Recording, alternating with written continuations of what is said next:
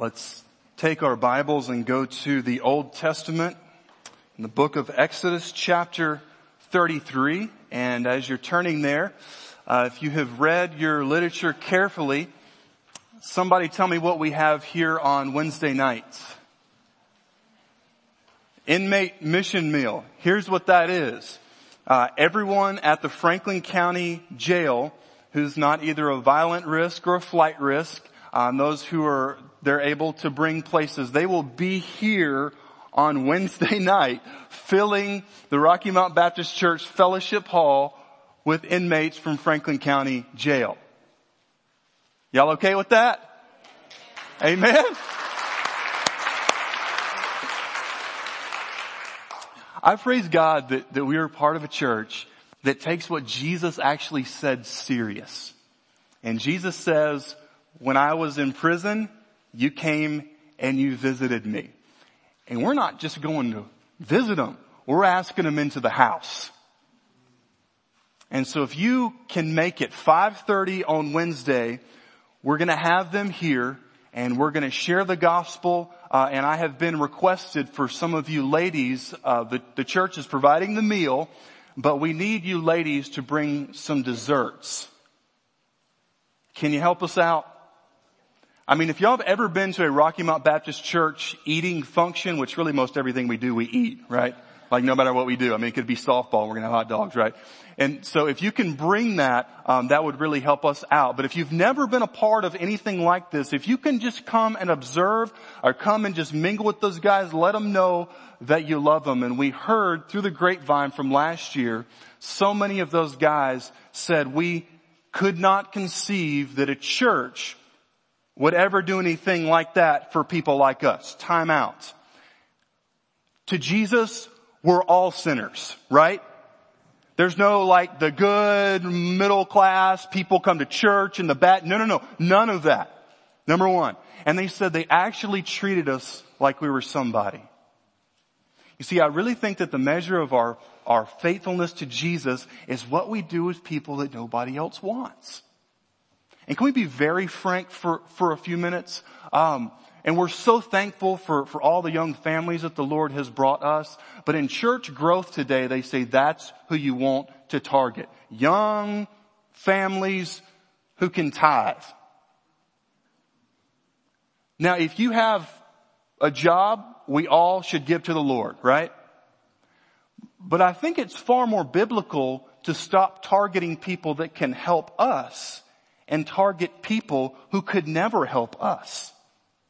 Number one, it's what Jesus told us to do. Secondly, the world looks in and they say, well, we can understand from a business standpoint how you target people who can help you. But when you target people who can't help you, and even more so, it could maybe even cause some people not to come to your church if they know that you have a bunch of inmates there, quote unquote.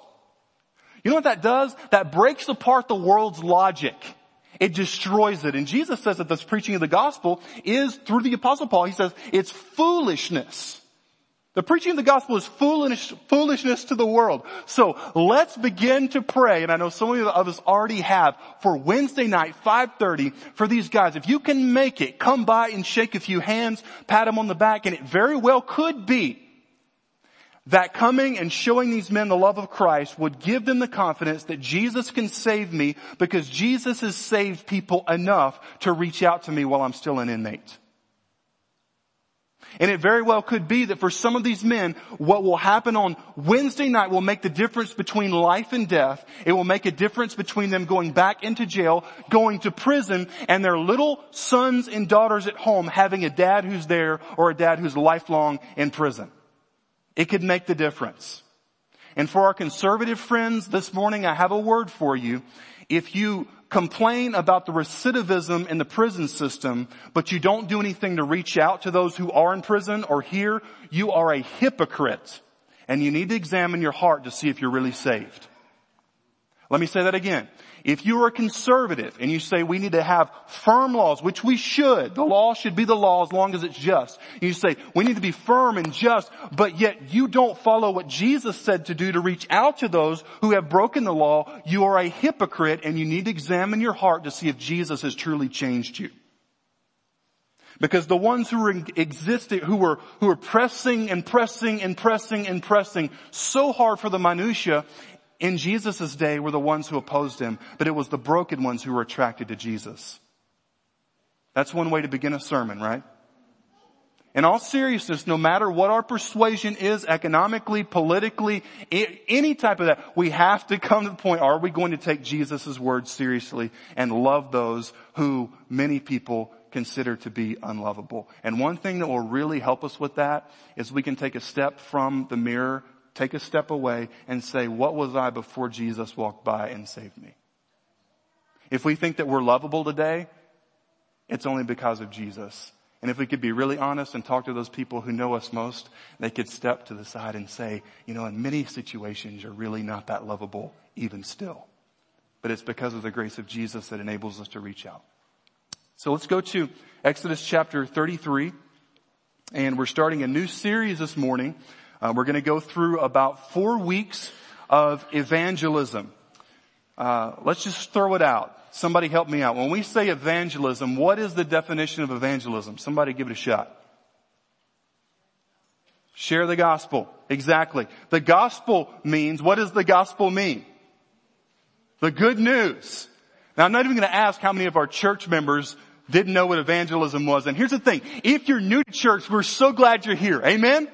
Rocky Mountain Baptist, if this stuff is new to you, these terms, here's the thing. Whenever we run across something we don't know, if you're passionate about woodwork, what do?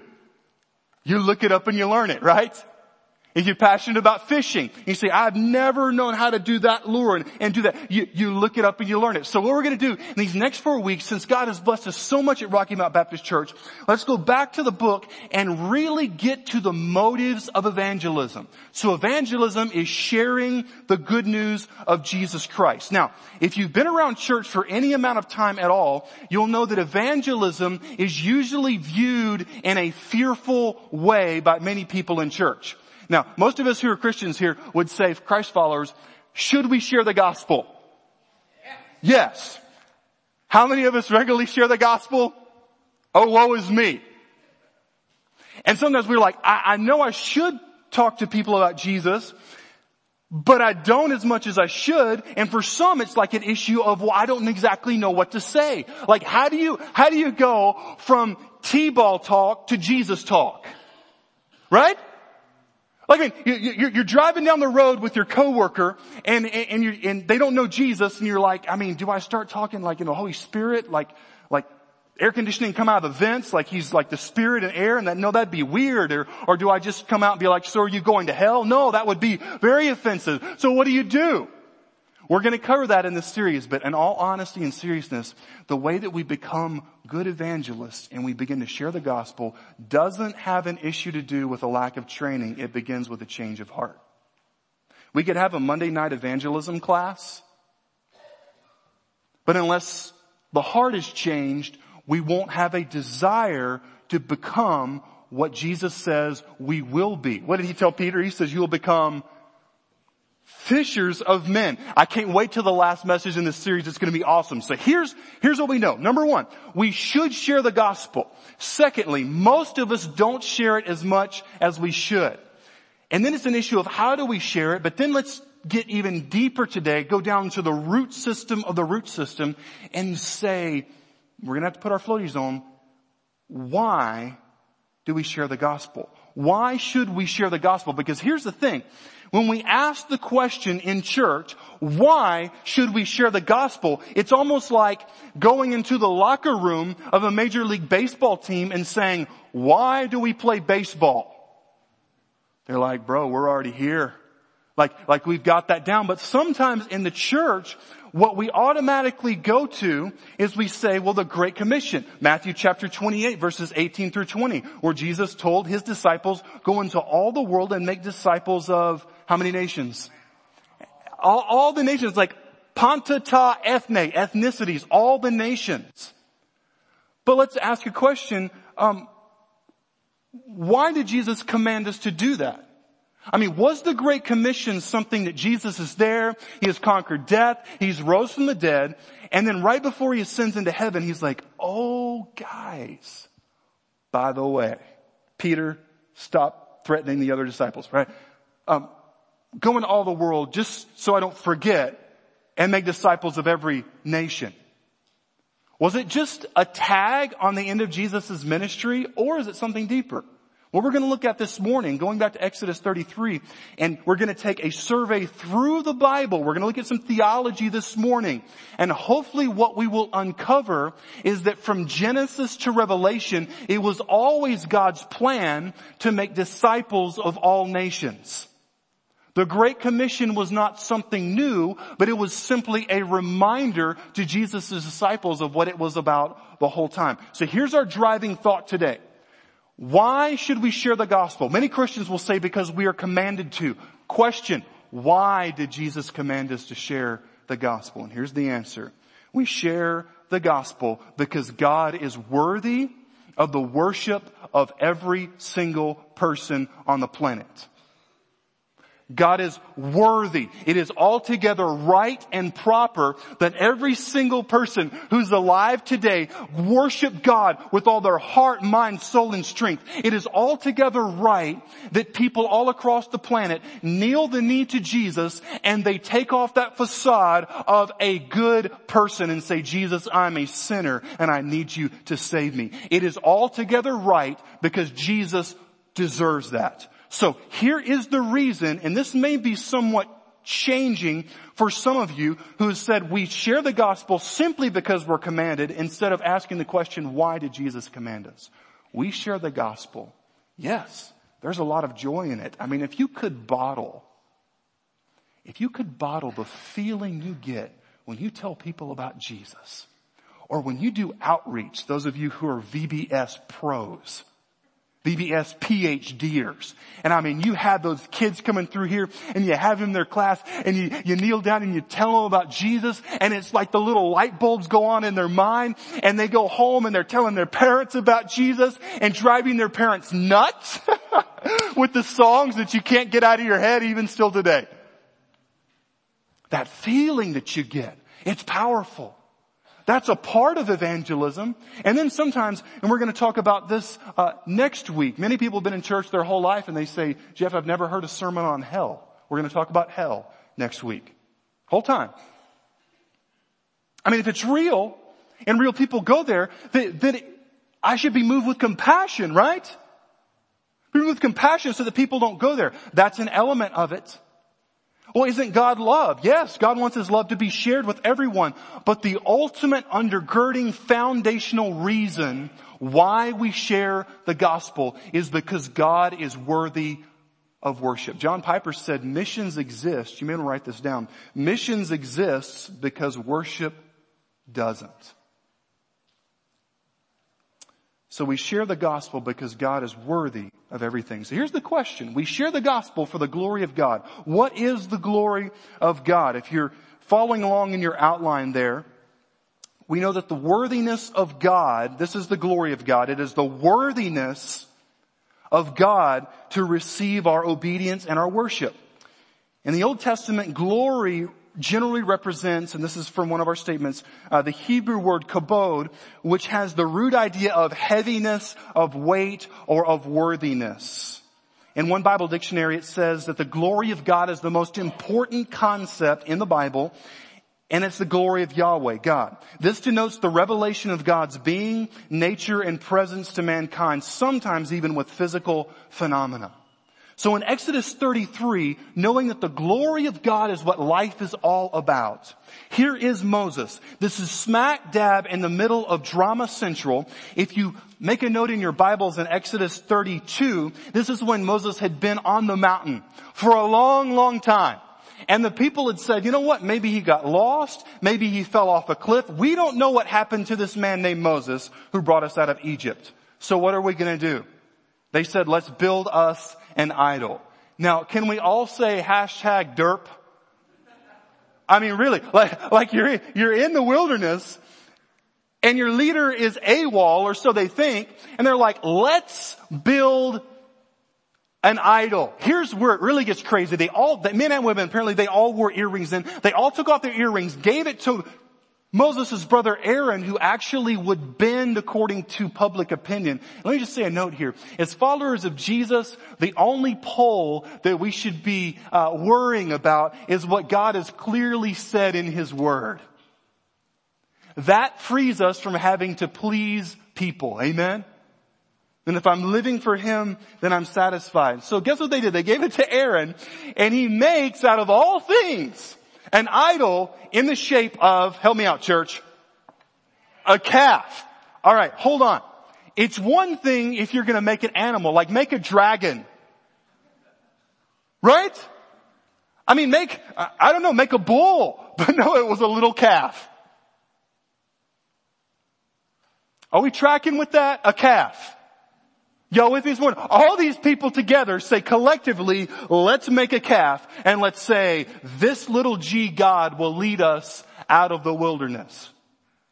Now if we study the ancient Near East religious history, we will know that in the time of the kings, many years later, there was a false god that involved everything from ritual orgies to human sacrifice, to bestiality, and it was all under the watershed of a false god named B-A-A-L, Baal or Baal, and Baal was a bull.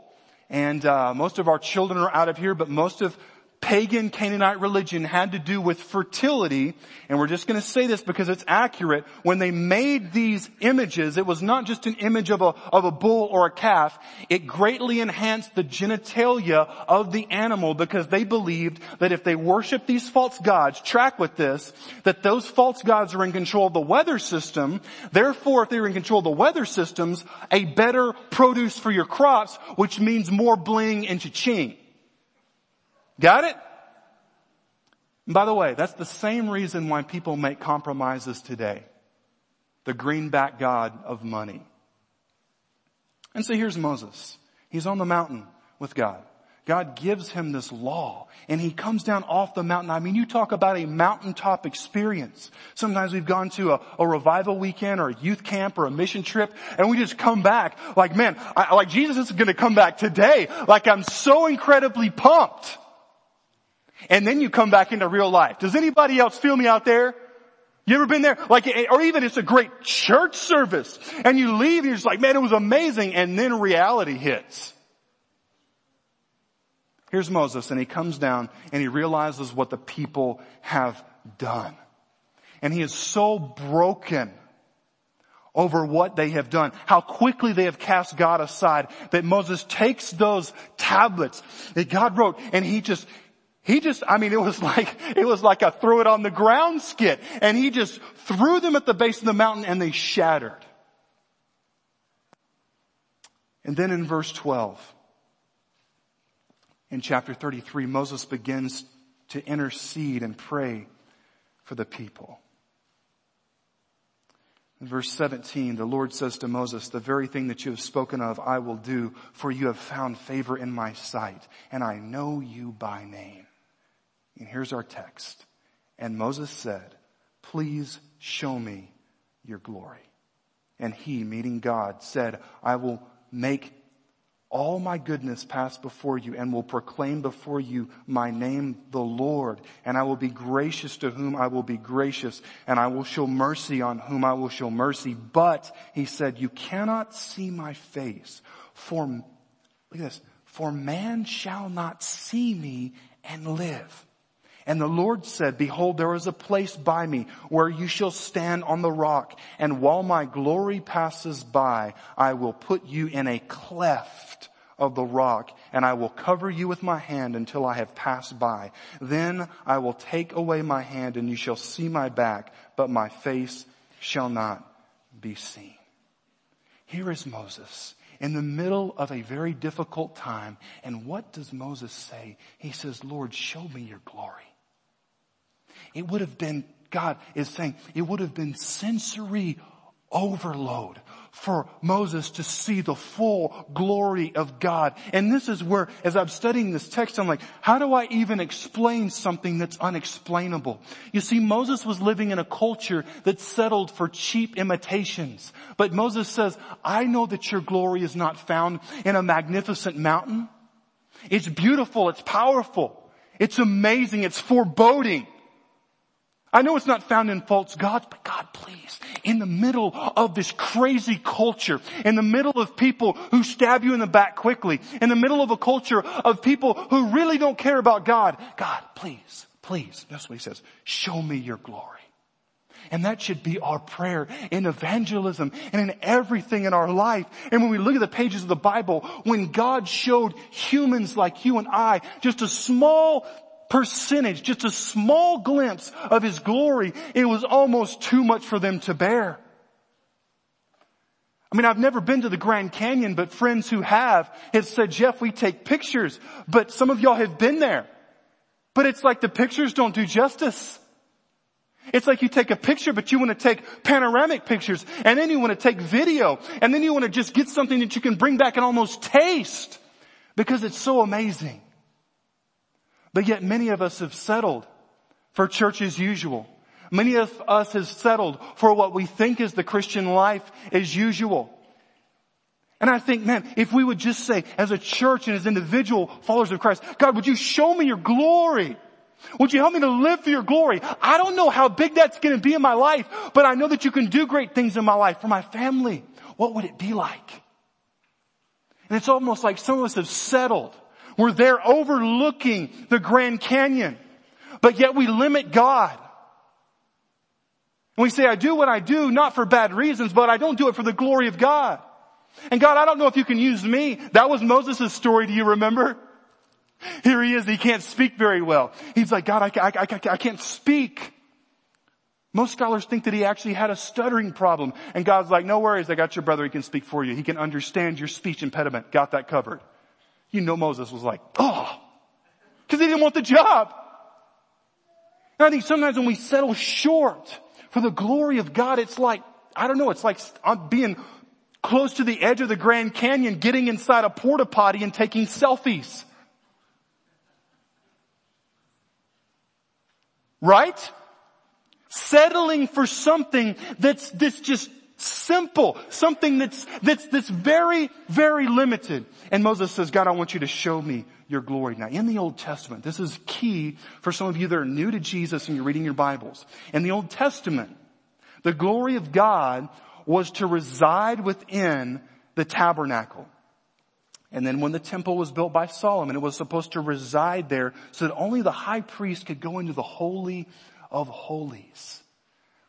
And that was where the glory of God was. But then as we read our Bibles, we find out that the glory of God, when Jesus came, if you want to make a note in your Bibles in John chapter 1 verse 14, the Bible tells us clearly, and the Word became flesh and dwelt among us, and we have seen His glory as of the only Son from the Father, full of grace and truth. Hebrews chapter 1 verse 3 says this, He, speaking of Jesus, is the radiance of the glory of God and the exact imprint of His nature. So here's the thing. In the Old Testament, the glory of God was at a specific location. When Jesus came, the glory of God was in a specific person. And here's the beautiful part. In 2 Corinthians chapter 4, verses 3 through 6, today, now that Jesus has ascended with the Father, the glory of God is shown and it's on display in transformed hearts. In verse 4 it says, in their case, speaking of lost people, the God of this world has blinded the minds of the unbelievers to keep them from seeing the light of the gospel of the glory of Christ, who is the image of God. For what we proclaim is not ourselves, but Jesus Christ as Lord, with ourselves as servants for Jesus' sake. Verse 6, for God who said, let light shine out of darkness, has shone in our hearts to give the light of the knowledge of the glory of God in the face of Jesus Christ. Here's where it's incredibly exciting. To think that the glory of God was in the temple and the tabernacle, and that it was in Jesus in full display. And then today, when you get saved, that gives glory to God. Amen, church? I mean, it's like this. It's like this. You take a person who's an arrogant, selfish jerk. Everybody knows it. They don't say it because they're an arrogant, selfish jerk, right? Like, everybody knows it. And you take that person who meets Jesus and they get changed. And nobody can figure out how. And there is a name. Jesus. That's how. There are people in marriages who cannot forgive their spouse or their children or their mom or their dad. But when Jesus comes by, He changes their heart. And now they have the grace to forgive. That gives glory to God because only Jesus can do that.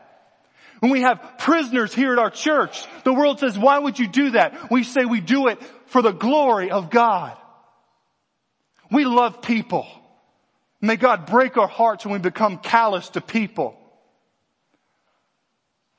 But let us never think that what we do only for people.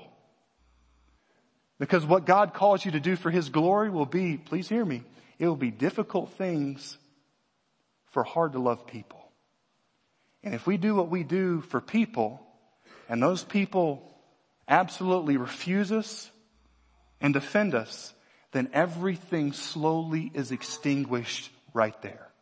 But if we do it for the glory of God, whether people accept it, whether they reject it, whether they're ugly about it, whether they give us a blueberry cake for it. Amen? It means that we're doing it for God. And for some people, they say, okay, Jeff, we're talking about evangelism, sharing the gospel. I need to get saved. I'm here at Rocky Mount Baptist Church this morning, and I need Christ. But what I'm going to do is I'm going to give my life, please track with me here, I'm going to give my life to Jesus so that I don't have to go to hell. Or I'll give my life to Jesus so that He'll fix my marriage. Or I'll give my life to Jesus because I drink too much and I need to stop and I can't without Him. All that is using Jesus for our own personal benefit. I know this is running roughshod over what is preached in many churches, but the reason why we get saved is because we have offended the God of the universe. We don't get saved so that we can be saved from hell. We get saved because Jesus deserves our worship. Saved from hell is a part of it. But it's when, and some of you, when you've been saved, you remember how it was. When you heard that message, it's like, oh man, all that I've done. All that I haven't done. All the times I've just been so arrogant and prideful. I didn't cuss anybody out. I didn't slash somebody's tire, but I was just so full of myself. And I see how offensive that is to the God who created me and the one who had everything, but yet Jesus, the one who had everything, gave up everything for those who had nothing. And I repent and I turn to Jesus. You see, our liberal friends will tell us in liberal churches, we don't really know if Jesus rose from the dead and we don't really know if there's a heaven. But if you believe in Jesus, this comes from Paris Reedhead, they say you'll have a good life. Well, some conservative churches like us who actually believe the Bible, we can very easily go wrong or we'll say, don't worry about this life. If you give your life to Jesus, you'll have a better next life. That's using God as a slot machine. Life exists for His glory. And the reason why we come to Jesus to begin with is because He deserves our worship. And He deserves our repentance.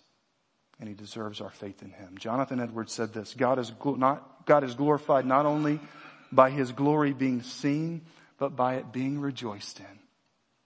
You see, seeing the glory of God go throughout all the earth, like in Psalm 57:11, be exalted, O God, above the heavens. Let your glory cover the earth. That is our passion at Rocky Mount Baptist Church and as followers of Christ. There's a note in your outline. I want you to go through it with me here as we bring this message to a close. The phrase, quote, give glory to God, unquote, is a Hebrew idiom. It's a speech. It's a type of way of talking, meaning confess your sins. The words of the Jews to the blind man, give God the praise, are an adjuration to confess. They are equivalent to give God the glory. by speaking the truth. To say that God is so great that he is indescribable would be accurate. And when it comes to the point where we have hearts that change so that we share the gospel for the glory of God, it has to come to a point where we confess.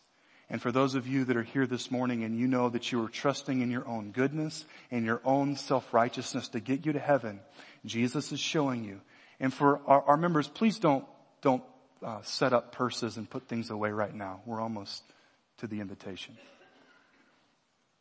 When you realize that you are lost and that you cannot save yourself, God gets glory from you confessing that and saying, God, I could never earn my way to heaven. Please forgive me and take control of my life. And when people look at that beautiful picture of a broken man, a broken woman, and a loving God who pursues, and we say, God, I can't do it, but would you show me your glory in my life?